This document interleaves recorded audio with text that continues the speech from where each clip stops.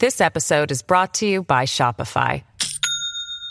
Do you have a point of sale system you can trust, or is it a real POS? You need Shopify for retail. From accepting payments to managing inventory, Shopify POS has everything you need to sell in person. Go to shopify.com/system, all lowercase, to take your retail business to the next level today. That's shopify.com/system. Hello, everybody. This is Marshall Poe. I'm the editor of the New Books Network. NBN listeners like to read books and buy them. So we thought we'd tell you that right now, our friends at Princeton University Press are having a remarkable site-wide sale. You can get 50% off books, including ebooks and audiobooks, with the code 50, F-I-F-T-Y, at checkout until May 31. You can save some real money on Princeton University Press books. I encourage you to go there and check it out.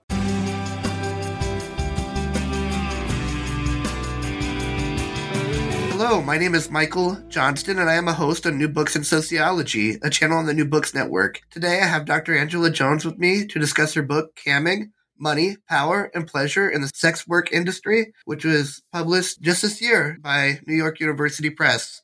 Dr. Jones is an associate professor of sociology at Farmingdale State College, a state university of New York school. She is a researcher there, as well as a professor, and her interests include African-American political thought and protest, race, gender, sexuality, sex work, technology studies, and queer methodologies and theory. Dr. Jones is the author of African-American Civil Rights, Early Activism in the Niagara Movement, published by Prager 2011. She is co-editor of the 3 volumes After Marriage Equality book series, published by Routledge in 2018. Dr. Jones has also edited 2 other anthologies, The Modern African American Political Thought Reader, From David Walker to Barack Obama, published by Routledge in 2012, and A Critical Inquiry into Queer Utopias, published by Palgrave in 2013.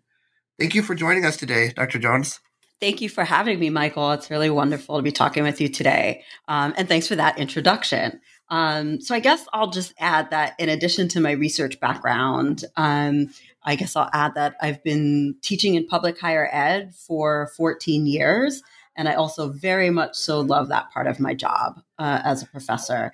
I'm a parent to an amazing 8-year-old named Jordan. I love the outdoors. I mean, I could keep going, but I'll stop there. Yes, all of those things are important. It makes us more human as professors and as writers. So, and all of that contributes to each other. I think that it's nice to recognize our whole life right. And how all parts of our lives contribute to each other. My writing and my research definitely adds to the conversation in my classroom. And without the classroom, I wouldn't have these ideas that I'm exploring, which I think takes us right into this book. How did you come about writing this book? Okay, so I began this project because of my students, right?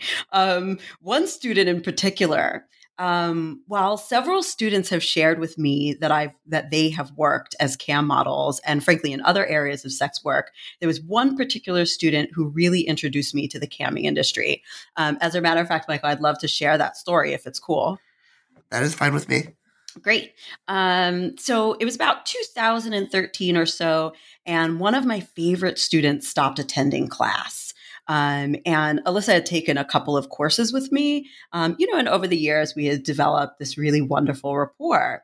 So when she stopped attending class midway through the semester, I sent her an email, just to check in. I wanted to see if she was okay, and certainly to make sure that she knew that if she returned to class, that I'd be happy to help her catch up on the work that she had missed. And she replied to me that she was well, but she asked if we could meet in person in the office because she was considering leaving college. And so I said, of course, right? We made an office appointment. We met the following week. When we met, she shared with me that she had started camming.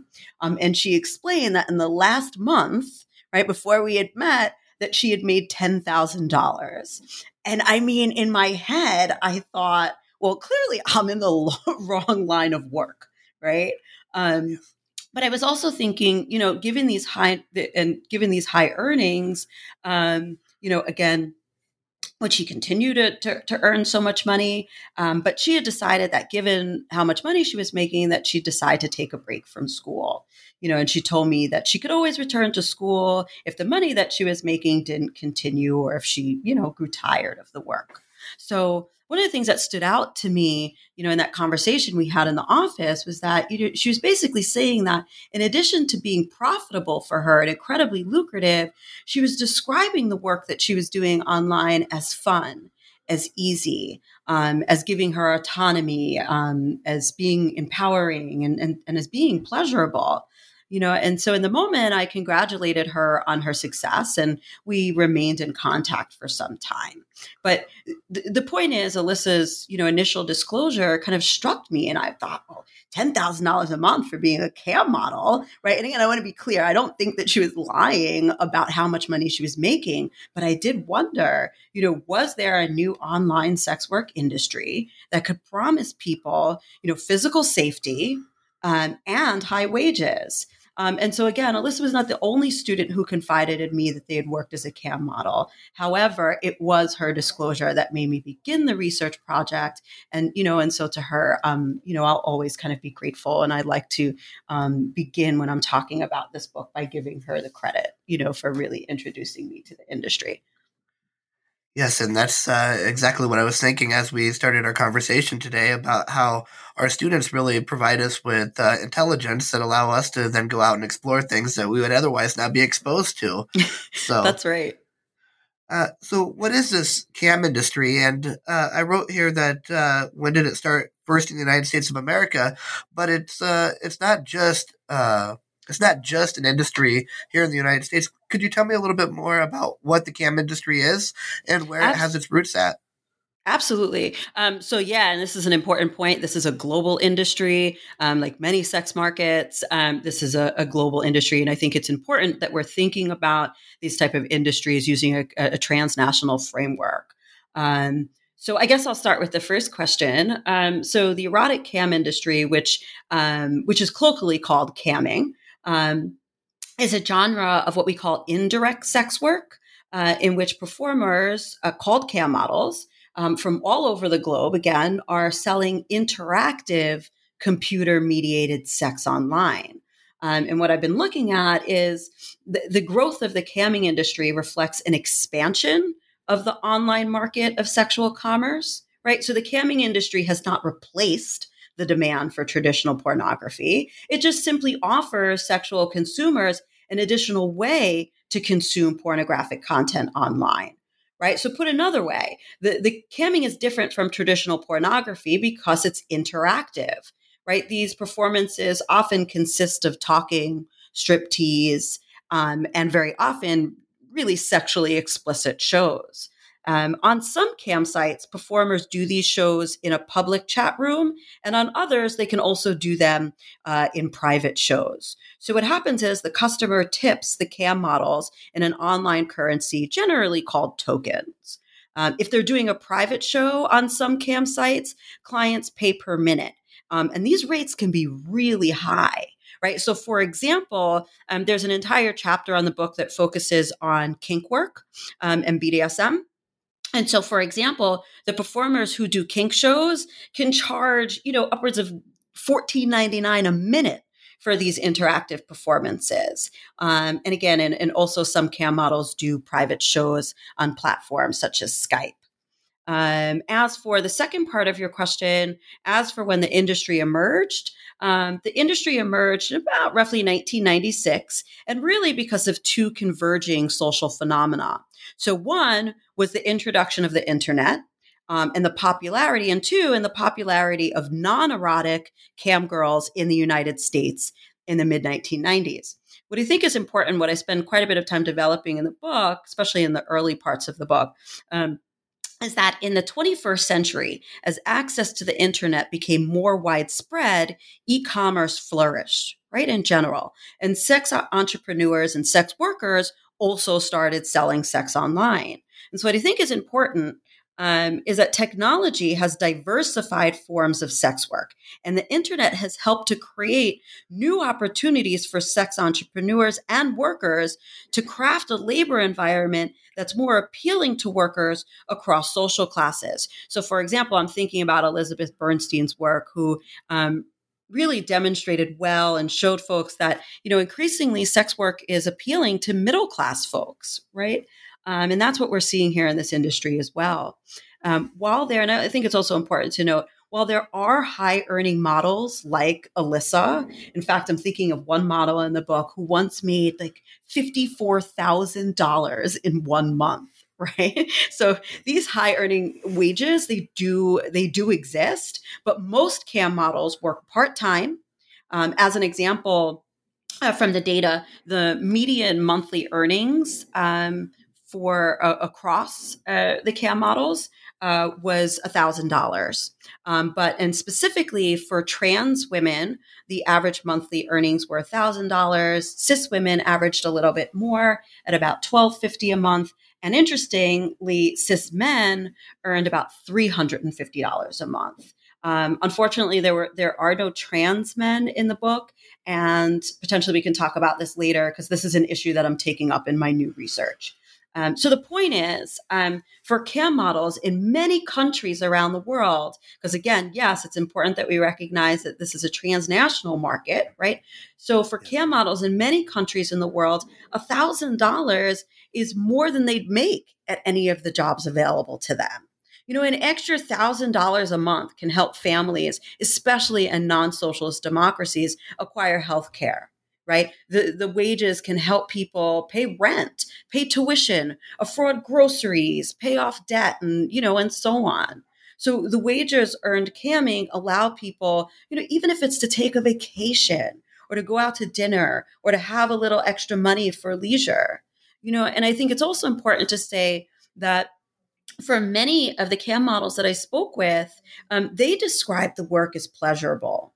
And some models told me something to the effect of, I get paid to have orgasms for a living, right? They get to explore their sexualities, meet new people. And I argue in the book that the online context is basically a psychological barrier. And so for many CAM models, the computer becomes an effective psychological barrier, meaning models can experience more pleasure because the absence of physical contact makes them more comfortable and again makes camming appealing to people who might not otherwise turn to any form of sex work offline.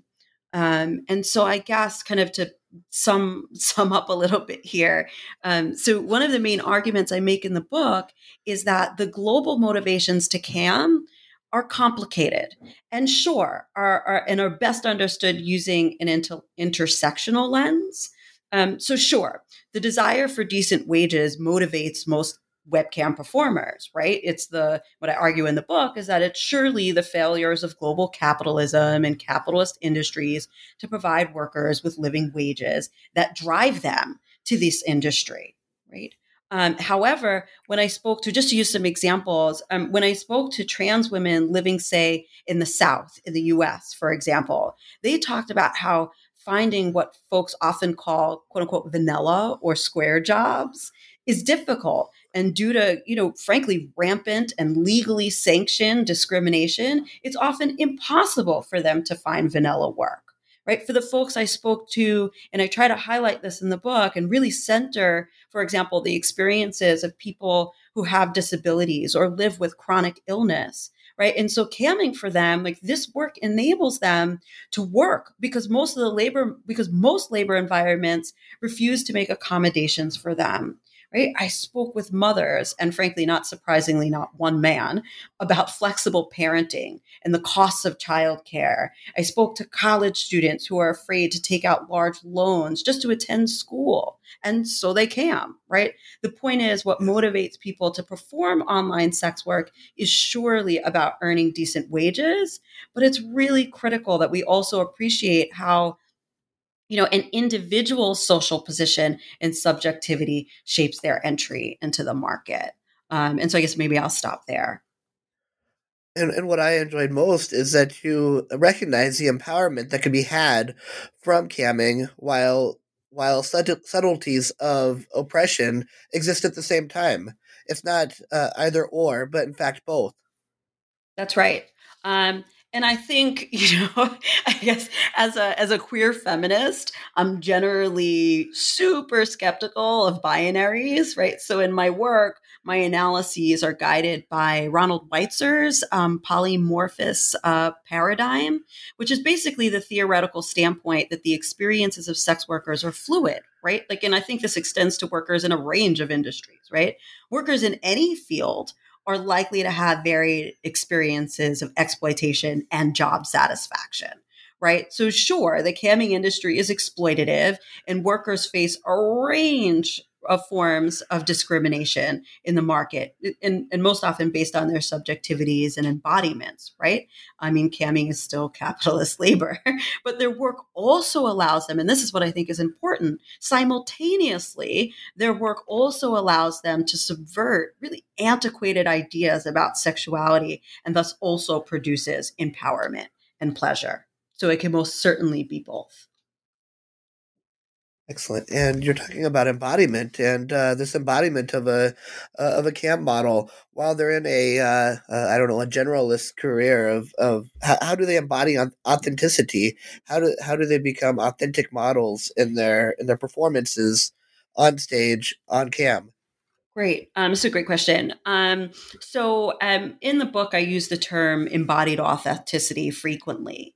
And so, what's interesting about this particular field is that most customers perceive camming as authentic. Again, I'm positioning this against traditional pornography, right? So, again, customers perceive camming as authentic. Cam models construct what scholars of sex work often call, or what we call manufactured identities, right? Which means that they perform under screen names in order to protect themselves from doxing and harassment. In addition to these manufactured identities, cam models shows are performative, right? Models do often have to engage in some amount of acting. However, cam models often spend copious time talking with customers online. And so I argue in many ways they're being themselves, right? They're the chat rooms that they're projecting their selves from. These rooms are often they're real bedrooms, right? And from the perspective of a consumer, everything about the experience appears real, right? The model may be using this stylized performance, but they're still offering an authentic presentation to customers, which is highly valuable in the world of erotic labor. So I argue that cam modeling appeals to what, if listeners are familiar with the cultural anthropologist Catherine Frank, what she calls customers' desire for quote unquote realness, right? Or what, again, who I mentioned before, sociologist Elizabeth Bernstein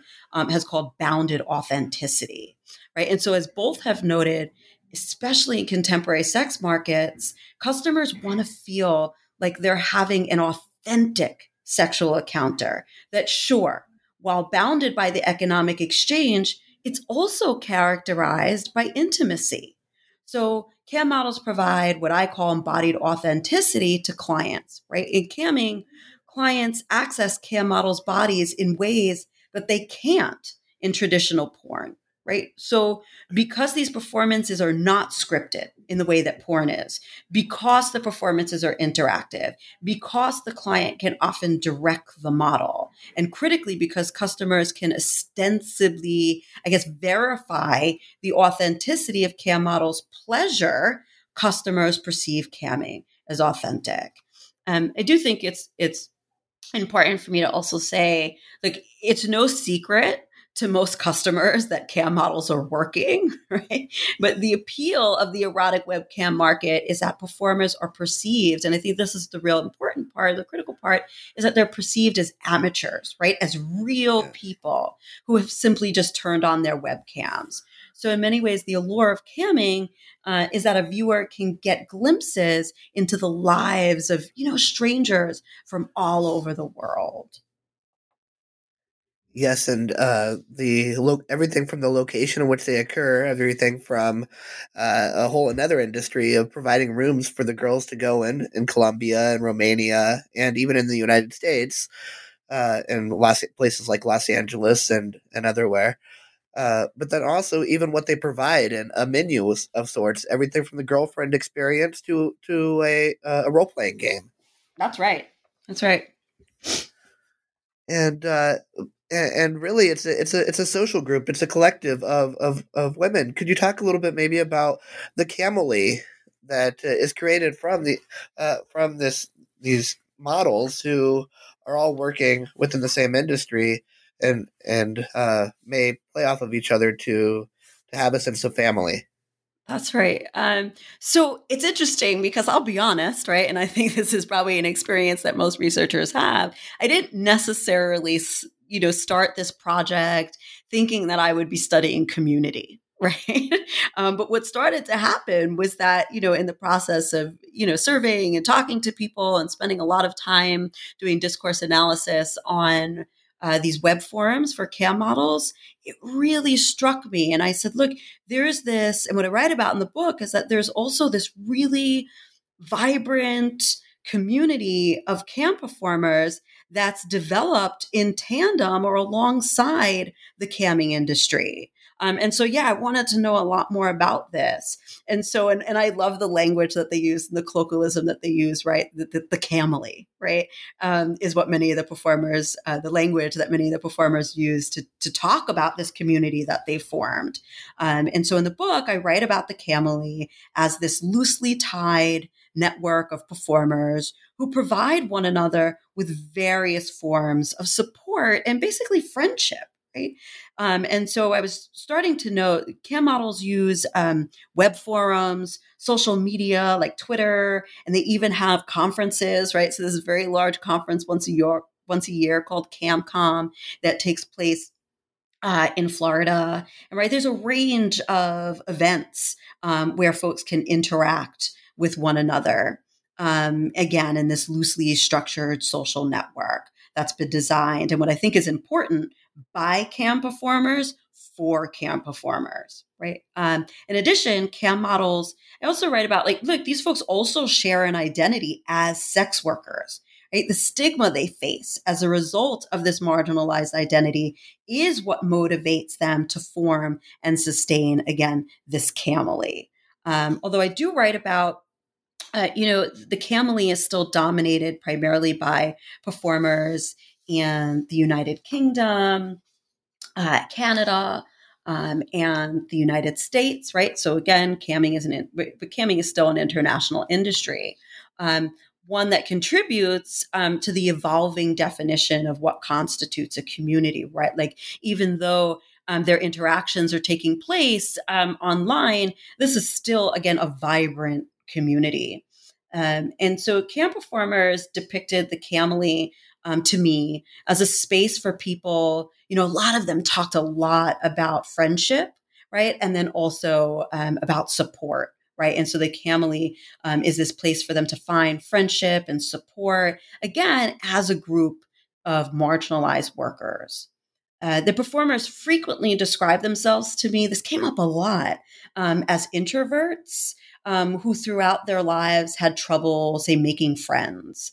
And a lot of the CAM models also said that, their sex worker identity further complicated their ability to make friendships and participate in other communities, right? And what I argue is that participation in the Camely builds social capital, and that capital can benefit CAM models. So we know that social scientists have noted the importance of several different types of social support: emotional, instrumental, informational, appraisal, right? So as emotional support models, they're always encouraging each other, trying to lift each other up, right? There are many examples in the book where models talk about driving traffic into each other's rooms, right? Which is an example of instrumental support. And again, I think this is really a really critical finding, and that this is still a capitalist industry. And I think sometimes when we think about workers within a capitalist market, we think about high levels of competition. And so I was really struck by the ways in which, again, these folks would spend a lot of time helping each other and assisting each other. Again, say maybe through driving traffic to each other's rooms. As another example, they provide information, like, and especially on the web forums, they provide a lot of information about everything from, what's the best webcam, what's the best HD lighting, software. They share strategies for everything from branding and marketing to dealing with trolls, right, and harassment, something that I talk quite a bit about in the book. In these ways, so performers provide one another informational support. Again, on the web forums, performers complain about bad days, when they're making very little money, and other performers provide very often constructive feedback so that the performer can kind of think reflexively and evaluate their own shows and make adjustments. I also do want to note, however, what I also found was that there are groups of people who are also marginalized from this camely, right? So what I discuss in the book is that economics can create this, I guess, insider-outsider dynamic, right? Where CAM models see, especially like those conferences I mentioned, they see those conferences and summits as catering to really successful CAM insiders. So think people like Alyssa, that CAM model who I mentioned before, who has this huge brand and this huge following, who again is making, sometimes $25,000, $30,000 a month. Right. And so a lot of the models told me that they see, especially those conferences and the summits, as catering to this small group of successful CAM insiders who, again, unlike, most of the part-time CAM models I spoke to, can afford to travel to conferences. I think it's also important that, political barriers and immigration policies around the world often impede, not encourage, global travel and have the most constraining effects on people from the global South. Also in the online forums that CAM models use, these spaces are ostensibly, feminist spaces, but they're also super exclusionary. So one particular forum that I spend a lot of time talking about, one of the chapters, spent a number of years excluding trans women and cis men, right? And so the forum was only available to cis women. And so I also explore the history of exclusion, cissexism, and transphobia in feminism and in these kind of feminist spaces. So I argue that I've just documented yet another example, here in the Camely. And crucially, what I think I've added to this history is documentation that the policing of boundaries occurs that in virtual communities, just as it does in physical ones, right? And I think, I'll kind of sum up here, but I think feminist spaces are really important. However, as history has already shown us, exclusionary feminist spaces harm some of the very people that those spaces purport to help. This episode is brought to you by Shopify. Do you have a point of sale system you can trust, or is it a real POS? You need Shopify for retail. From accepting payments to managing inventory, Shopify POS has everything you need to sell in person. Go to shopify.com/system, all lowercase, to take your retail business to the next level today. That's shopify.com/system. And then even just the social stratification that is created by the ranking system or rating system that creates a hierarchy and hides some of the cam girls while bringing others to the forefront of the pages. Right. And this is something that I talk quite a bit about in relationship to race and racism. The CAM score is essentially a ranking system, as you noted, that one particular cam site, very, very popular, high trafficked cam site uses to rank the models. And unfortunately, what ends up happening is, as you noted, some cam models, end up at the top of the page and some at the bottom, and if there are at any given point, say, 1,000 or 1,200 models on one page, being at the top of the page makes you highly visible. Being on the last page of profiles decreases your invisibility. And I think, and again, I write that this is incredibly important because your placement on the website conditions your wages and how much money you're making. And all of this is display work and how the performance is produced. What is this manufactured identity that you speak of? And are there some categories of cameras who are less dependent on creating a manufactured identity? Yes, right. So I guess perhaps I should start by saying a little bit, maybe giving listeners a little background on display work. And then I can connect it to these manufactured identities. So erotic webcam performers engage in, and the concept of display work comes from the work of sociologists Ashley Mears and Catherine Connell. So Mears and Connell have studied what they term display work industries. And so here, think fashion modeling and in sex work, think stripping and pornographic film acting. So these are all industries where people make money by selling performances in which they show off their bodies to paying customers, right? So, and what's important, what they find in their work and what I've also found in mine is that display industries are the only capitalist markets in which the pay gap between women and men is inverted.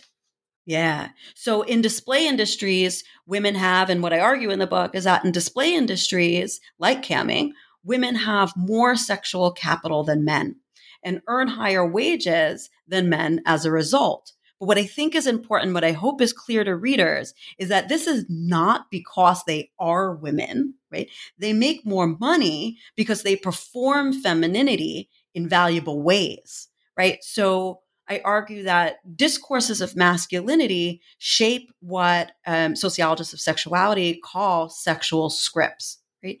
And while women usually perform emotional labor, right, meaning they perform emotional labor for their clients, meaning they spend a lot of time talking with clients, right, alongside, performing sex acts, right? Whereas men are often expected by customers to meet what Michael Johnson has called, quote unquote, the ejaculation imperative. So in the book, I talk about what I call drop, pop, and roll, right? So there's almost this expectation that when a client or a customer comes into a man's cam room, they're just expected to drop their pants, get erect, and masturbate, right? So, and this is important, right? These sexual scripts are important because cam shows that feature more extensive conversation between a client and a cam model will be longer, right? If men are expected to basically, and I don't mean to be crude here, but are expected to basically just rub one out quickly, that's going to make the show shorter. Right. And so the gendered sexual scripts in camming make women more likely to earn more money because their shows tend to last longer. Right? And so I argue that the structure of desire in the camming field privileges women. But what I also think is important is that while the structure of desire in the camming field privileges women, it does so in really uneven ways. So because even though both trans women and cis women outpace men in earnings, their bodies are valued differently, right? Does that answer the question, I think? It does. And I guess some of the things that go alongside that is you found that men tended to make themselves younger in their profiles compared to women, although some of the women did as well. It really, it depended. It was complex. It depended on the audience they were trying to sell their body work to. That's right. So, as an example, and again, these are in this particular chapter, I talk even more about this idea of manufactured identities, right?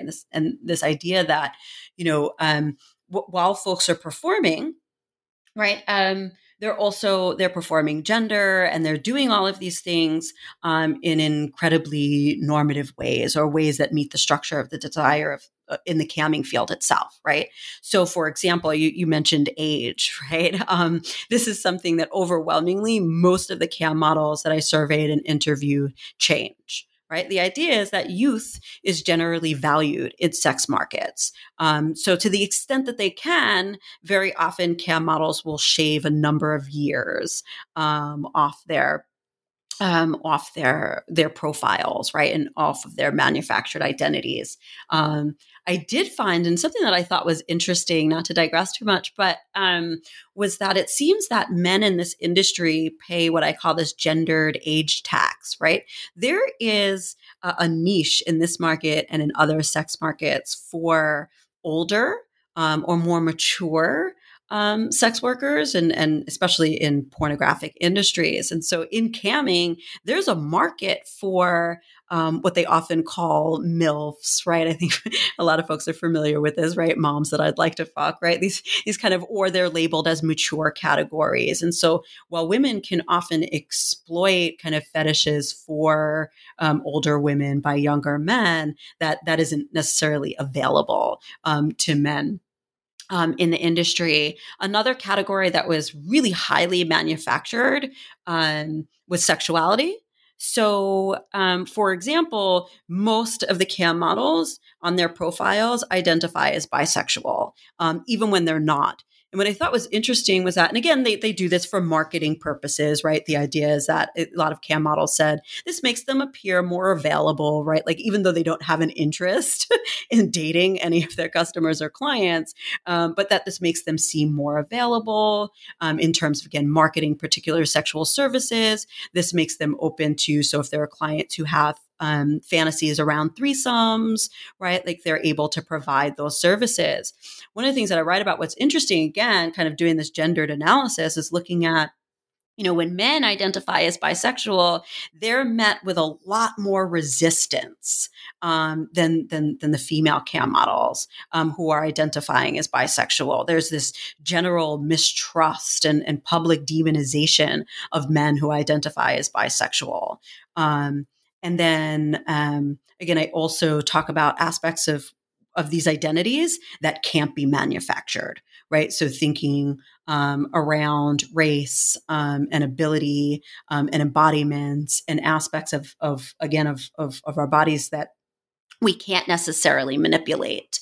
And kind of in sum, what I ultimately argue is that, for people who can, for people who don't have to manufacture their identities, right? So the market really values thin, white, young bodies, primarily from the US and to the UK to a lesser extent. So people whose bodies, right, and identities and subjectivities fit within that trope of what is most, what has the most erotic capital, they don't really have to perform. Right? Now, remember, we were talking about embodied authenticity before, right? So if you're not actually performing because you are 20, white, a woman, right, a cis woman, and thin, right, you don't actually have to perform as much. So your performances might be read as more authentic.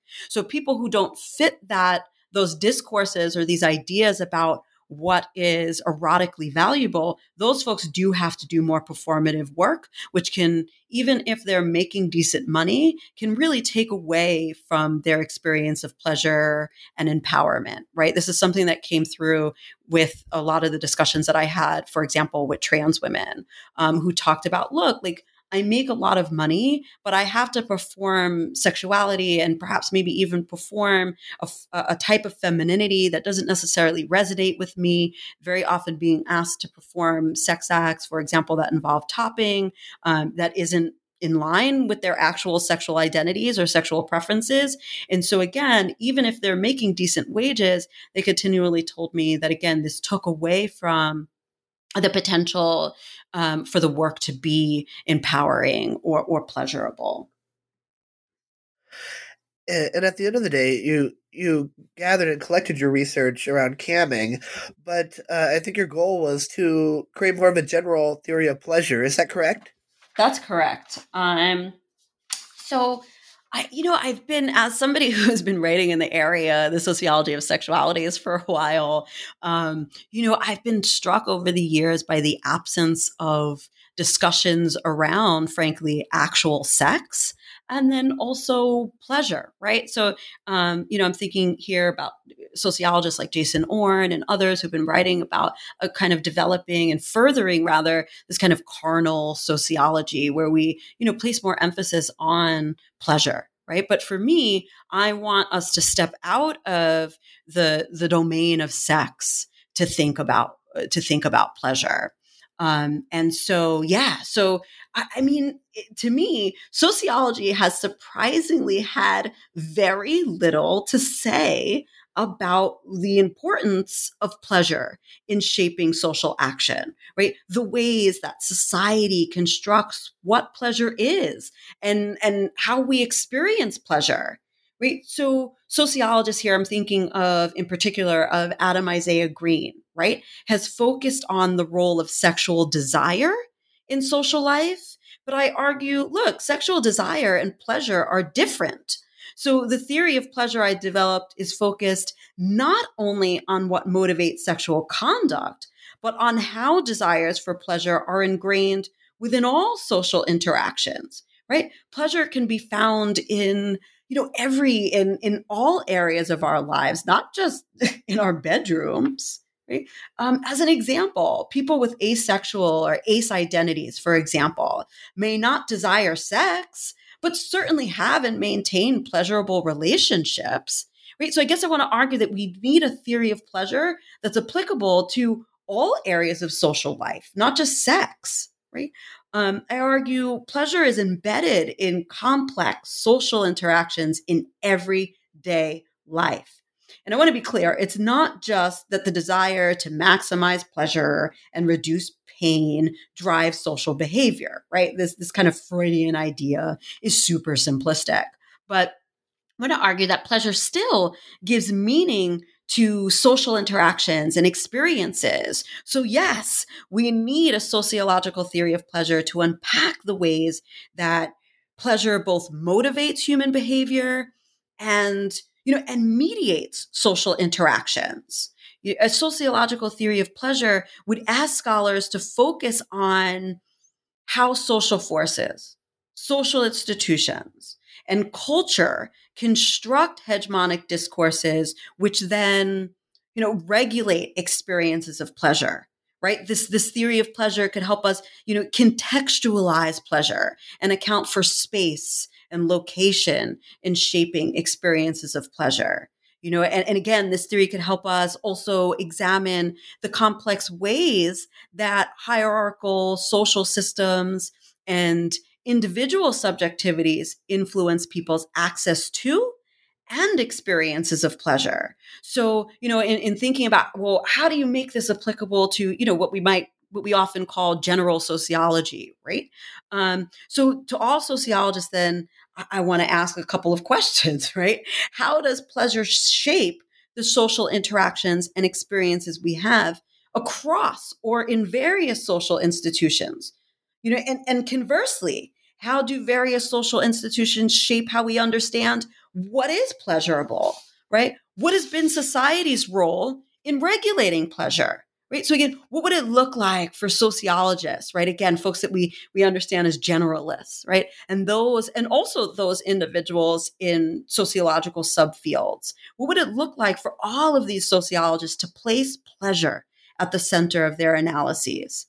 How would, I'm thinking some specific examples here might be helpful, right? Like how would the sociology of pleasure influence scholars who study, the family or politics, right? So for family scholars, what is the role of pleasure in household decision-making and the division of labor? How does pleasure mediate family dynamics and most critically, power relations? Right? sociologists have already shown us, for example, that emotions play an essential and critical role in collective action, right? And that I'm thinking in the social movements literature that looks at how affective and sexual ties can often even influence why people join and remain involved in protests, right? Like why people show up at a rally, right? So for political sociologists, how does pleasure motivate and shape political behavior and participation? So I guess in developing this sociological theory of pleasure, I make a few key arguments, right? And I argue that the central task of major social institutions has been to control people's, I guess, pleasures of the flesh. Religious institutions, the family, the government, medicine, and the media all function in various ways to control our desire for pleasure. And what I think is interesting is that each institution exerts control in really interesting ways. So religious institutions promise salvation in exchange for the sacrifice of pleasure.